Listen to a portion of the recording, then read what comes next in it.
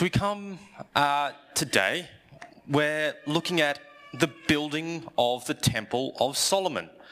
This is what it gets called through a lot of the literature in the Bible, because King Solomon built it. We only read the first bit, but if you read it in preparation, the first thing that we think of is this is a huge undertaking. It took 7 years to build. I want to talk about things that take 7 years, but when we're talking about things that are big, we have a phrase for this: bigger than Ben-Hur. I don't know how many of you have seen the movie. I have it at home. If someone wants to borrow it. It's about 3.5 hours long. It's a long movie. The budget at the time, it was a $15 million budget. Now, that's nothing for a movie, except that inflation, it cost $141 million. Okay, now that's still not much, but nowadays, most of the money goes to special effects. No special effects. Okay, well, what about how many people worked on it? I went looking and I couldn't find an actual number. So I'm going to have to settle with the number of extras that were hired for the movie. 50,000 extras. So we're talking about Griffith twice appeared in this movie. The big scene of Ben-Hur was a chariot race scene. The set was 18 acres. 18 acres that had to be carved out of a quarry. When we're talking bigger than Ben-Hur, we're talking huge. This was when movies came on film, strips of film. 5 kilometres. 800 metres of film. Now, that's enough film for me to probably almost get home. For this one movie, when we talk big and we talk bigger than Ben-Hur, we're talking huge. And that's what we're talking about today. It was something spectacular, like the Temple of Solomon, or the temple built by King Solomon. And I want to talk a bit about some of the other temples that we see. So I want to start off, let's have a look at the tabernacle. The tabernacle was, up until 1 Kings chapter 5, where the people of God met. We have an artist's rendering of it there. We have the tent. We have an altar. We have walls around it. Now, all of this was made while they were en route the Israelites were en route from Egypt to the Promised Land. And they carried this around with them. Now, this was a big church. The walls were bigger than our church. Okay. Let's have a look at a different artist's rendering of the Temple of Solomon itself. I saw Dave's and I thought, oh, yes, I did see that picture come up, and I went with this one instead. But we can see it's an impressive building. It's a very nice building. In the reading, we didn't go through the detail of what went into it, but if you Google how much did it cost, we don't have an actual number. What we do have is a list of some of the things that went into it. I want to talk about 2 of those numbers. The amount of gold that went into it, the listed amount of gold, 3,674 tons of gold. Silver, because we needed silver as well, 34,598 tons of silver. if you didn't check the gold price last night, you would not know that that made the price of just the gold 306,469,010,100 Australian dollars. If you didn't check the silver price last night, you wouldn't know that the price of the silver was 34,805,494,080 Australian dollars. Hopefully he got a bulk discount. But we have there, for those of you who didn't do the quick maths just then, that's the number of the gold and the silver price, roughly. That doesn't include the price of the stone. That didn't include the price of the wood. That didn't include the price of the bronze. That didn't include the labour costs involved. This is a huge undertaking for the Lord. There's a couple of other numbers that are about to come up. That number underneath, that is Elon Musk's net worth. Elon Musk did not rate to the amount of gold and silver in the temple. The next number, it's a bit small. I made it that size because it's about a quarter of the price of the gold in Solomon's temple. The average house price in Australia is not 90 billion, despite what it might feel like it sometimes. It's $920,100. That's Australia-wide the average price. There are currently 98,829 houses for sale in Australia. That is the price if you walked into a bank and said, I would like to buy every house. 90,932,562,900. That is a quarter of the price of the gold and the silver in Solomon's temple. It's a huge building. If we look at just some of the details, chapter 6, verse 18, the inside of the temple was cedar, carved with gourds and open flowers. Okay? For the inner sanctuary in verse 23, a pair of cherubim were made out of olive wood. Each of them was 10 cubits high. One wing of the first cherub was 5 cubits long, and the other wing was 5 cubits as well. 10 cubits from wingtip to wingtip. The second cherub also measured 10 cubits, for the two cherubim were identical in size and shape. We have some incredible things that have gone into this temple. And there we have our picture of the Temple of Solomon. It doesn't look like much from there. This is just an artist's rendering. This next picture is not an artist's rendering. This is a photo with quite nice lighting, admittedly, of, it's called the Temple of Solomon in Sao Paulo, in Brazil. It was made, apparently, for the outside to the specifications of Solomon's temple, although 4 times larger.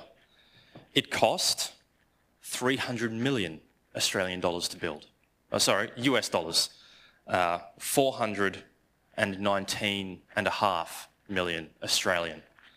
It's an 18-storey building, 4 times the size of the original. The main ceiling has 10,000 LED lights programmed to look like stars. They have a garden of olive trees planted so that it looks like the Garden of Gethsemane. The stone to build this genuinely magnificent building was shipped over from Jerusalem because this is required. So that covered the central pillars of the temple, the entrance of the temple, and the center aisle of the temple with that stone. It covers an entire city block. The altar in the center is entirely covered with gold leaf. They dispensed with covering every surface with actual gold. I didn't want to do the maths, and so it's not going to show up. On the temple is an exact replica of the Ark of the Covenant. Behind and above the altar is 100 square metres of gold stained glass windows, hopefully looking a bit nicer than ours. And an inscription above that says, "Holiness to the Lord." It's a magnificent building. There is nothing that we can say about that building. It is a magnificent building. I don't know whether it's necessary, but it is a magnificent building. And so we come to the next church that we're going to look at. You'll recognise this picture. You saw it, maybe not exactly like that on your way in. Look around. It's double bricked. We've got gold-coloured stained glass. That's nice.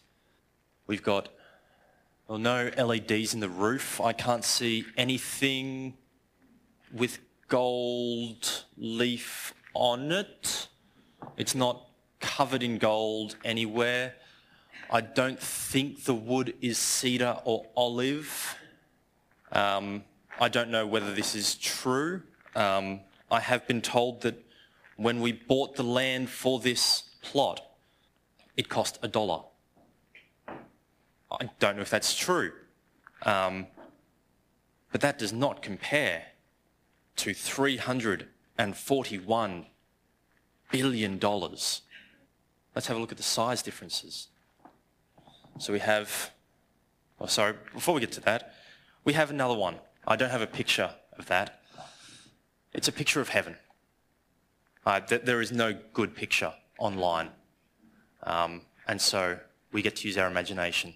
But from the reading that we had earlier, what a magnificent picture that is. 12 foundations of the city, each one made of pure gold. I'm not going to do the maths for that either. Each inch of it is adorned with precious metals. There is nothing about heaven that we could even put on a picture like this to make it compare. So where do we fit in terms of size? Well, here is, hopefully about to come up, a picture of Solomon's Temple. Now, the size comparison between Solomon's Temple and Griffith Presbyterian would look a bit like this. Okay, let's look at the next temple, the Temple of Solomon, Sao Paulo in Brazil. Okay, if it was that size on our screen, Griffith Presbyterian would look like this. Let's go back to our picture of heaven. Now, we don't know how big heaven is, not exactly. We're given a size. It's quite large. That will show up now. The size of heaven in cubic kilometres, 14,158,423,296 cubic kilometres. I have here a scale picture of Griffith Presbyterian compared to that. I also have a scale picture of the importance. Here is a picture of Solomon's Temple. The tabernacle. Here is a picture of the tabernacle. And how does that compare to a scale picture of importance? Sorry, Tim, I've jumped ahead a couple. Here is the Temple of Solomon. Scale picture of Griffith Presbyterian in terms of importance. Should be arriving in a second. We are as important or more important than the Temple of Solomon. Our church here, with no gold, no cedar, no olive trees, no altar with the cherubim on it, we are more important than the Temple of Solomon. If we go back to those slides that I cruelly made Tim skip over, we see our progression again. We had the tabernacle, we moved to Solomon's Temple. Big churches today might look like this. We have our church, we have my mock-up picture of heaven. So where do we sit in the church? Well, we're given a few things that we know about the church. In the ancient world, the church was a place on earth where God was. God came to the tabernacle, God came to the sanctuary, the Temple of Solomon, and it was the place where we could go to meet with God, not us, but where the Jews could go and meet with God, where we could interact with God, where we could perform sacrifices to God. Nowadays, well, it's changed a bit. The church building is a place where we meet on a Sunday morning or at other times. That's not really the church. As we heard in the kids' talk, the people of God are the temple of God. But we still have some things that we need to learn from these passages. There's a few things that we can learn about church and our place in it. What do we learn about church? Well, there's 4 things that I've picked out. The first one is that church, we shouldn't think that it's going to be fast. That the temple took 7 years to build. I couldn't tell you how long this church took to build. I doubt it was 7 years. And often we don't think about things that have taken 7 years. So I've got a list of things from 7 years ago. Put your hand up if you remember the attacks at the Charlie Hebdo headquarters in Paris. That was 7 years ago. I put this one in. Russia and Ukraine had a ceasefire 7 years ago, and it's taken 7 years for them to start again. The ISIS conflicts were in full swing 7 years ago.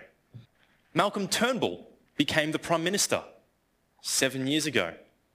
The biggest song of the year was Uptown Funk. The biggest movie of the year was The Force Awakens. Some people died in 7 years ago. Malcolm Fraser was one. The guitarist B.B. King. The author Terry Pratchett. The actor Christopher Lee. All died 7 years ago. There were some other things that happened 7 years ago.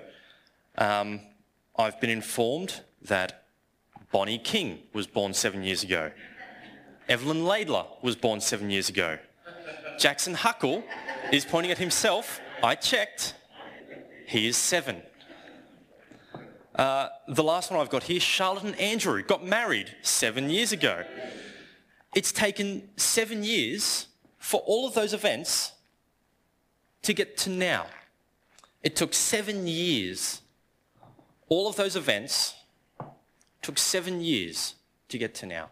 And it took 7 years to build the temple. Church takes time. It's not an instant thing. But what did they do while that was happening? Well, they did a few things.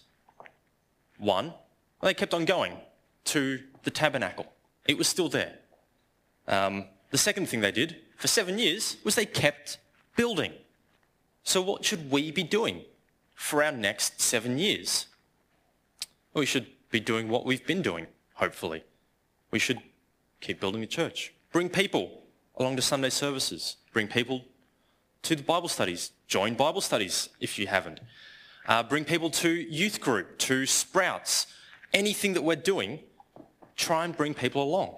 Tell people about God. This is how we build the church. This is what we are told to do. Church is not fast. Church is slow. The next thing that we can look at is, well, the church or the temple of Solomon was impressive. Remember those numbers from before? $341 billion of gold and silver. The size of it, the scope of it. I've got some more things to read out. The brass that went into it, they didn't bother weighing because there was so much. The price of the gold that I put in doesn't include the furnishings that were taken from the tabernacle all the ones that David had made. That was just for the building works. So there was even more. We have, on the outside, we have, where was it? We had a sea of cast metal. That was 10 cubits from rim to rim, 5 cubits high. It took 30 cubits worth of people standing around to get from one end to the other. The amount of stuff that went into this church, or into this temple, is huge. It is mind-boggling. I've got some other numbers. I like numbers. You can tell. 31%. That's a small number. That's the number of people in the world that would describe themselves as Christian. Some of that is an estimate. We don't have exact numbers coming out of China or North Korea. 31%. It's a small number. The population of the world is almost 8 billion. 2.5 billion people in the world. And that's an impressive number. 2.5 billion people in the church. Churches like this one, that is the church. That is an impressive number. 2.5 billion. For comparison's sake, if you take the population of China and the population of India, that's 2.7 billion. China and India together only just hit the number of Christians. Now that is impressive. Isn't that impressive? Isn't what God has done in the world with the people of God impressive? Today, church, small churches like this, are impressive. The next thing that we learn about the church is that there's a lot of detail that goes into church. We have a picture going up of the inside. Again, I saw the one that Dave picked and I picked a different one. Have a look at that. Like every bit of the inside of the church is covered in something. All over it. We have, again, I read through, we have 400 pomegranates that have been made of gold to hang around. On the outside, there's 10 stands with 10 basins made of bronze, the sea of cast metal, and 12 bulls underneath, 3 of them facing in each direction, north, south, east, and west. We have lists of pots, shovels, and sprinkling bowls in verse 45 of chapter 7. The detail in just the description of the temple is incredible. Engraved on part of it, cherubim, lions, palm trees on the surface of the supports and on the panels in every available space with wreaths carved all around. The detail that went into this church, into this temple, the size and the cost, mind-boggling. The detail is just too much to handle. What detail do we have in this church? Remember, this was a plan that had been given to Solomon from God. Build the temple in this way. The same happened with the tabernacle.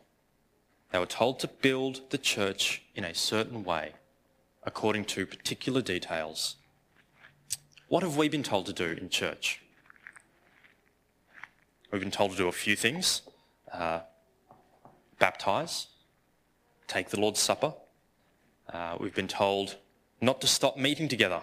We've been told to sing hymns, psalms, and spiritual songs. We've been told to read the Word of God. We've been told to go and make disciples. Those are the details in church that are important. That looks amazing. I can't imagine what that would actually look like beyond this cartoonish looking picture. That detail doesn't matter now. The detail that matters is that we keep meeting together, that we sing together, that we read the word together, that we go and make disciples, that we have the Lord's Supper together, and that we baptize believers. Those are the details that we need to keep in mind. The fourth thing that we learn about the church or the temple, it was beautiful. Yes, definitely over the top, definitely more than we could handle to look at, but it was designed to be beautiful. Do we think about our church as beautiful? For all the work that goes into the garden, for the stained glass windows that you can only see if you turn around, for the carpet that probably could do with a vacuum sometimes, the brickwork, is it beautiful? And God says, yes. God says, the place where my people meet is beautiful. I have some biblical proofs for this. If you go through the Bible and you look at the times when the word beautiful shows up, most of the time it's talking about a beautiful thing or a beautiful person. There's a couple of important and notable spots in other places. Psalm 48, Zion, the holy mountain of God that the temple was built on, is described as beautiful. And this is before the temple. The place, the holy mountain of God, is beautiful. Okay. Isaiah 52, verse 7. You might not know the reference, but you'll know the verse. How beautiful are the feet of those who bring the word of, or who bring good news.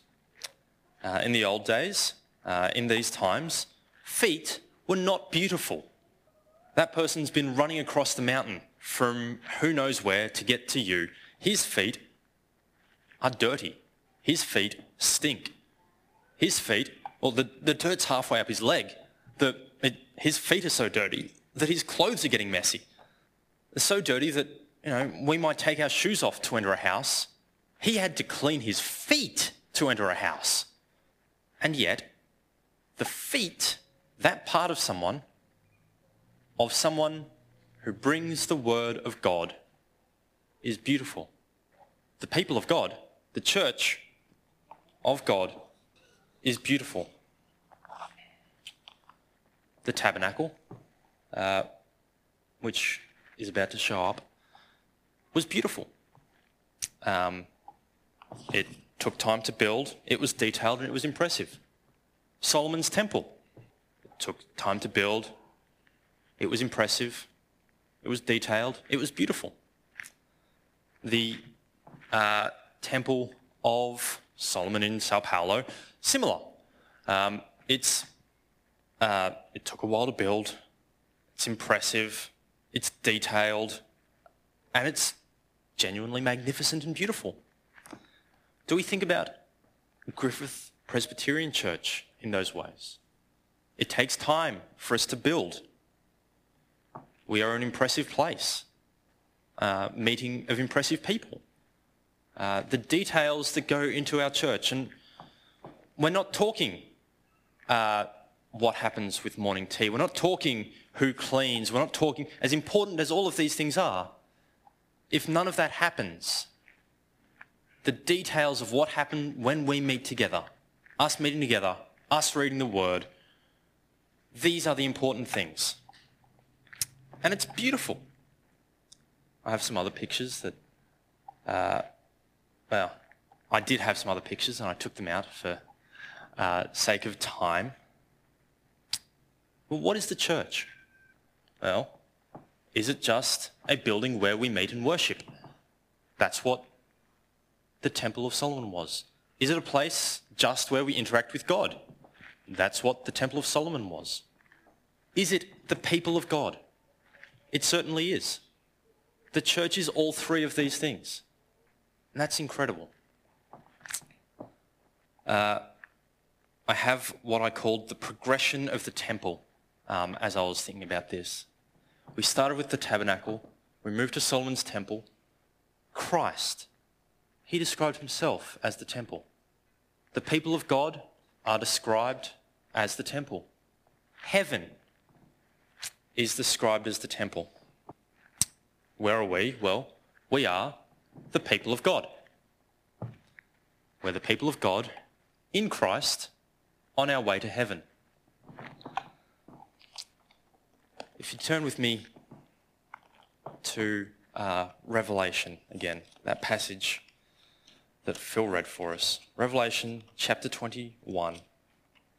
We get that picture of what heaven looks like. And I want to point out, I'm just going to read those last few verses. You've heard a lot about the temple.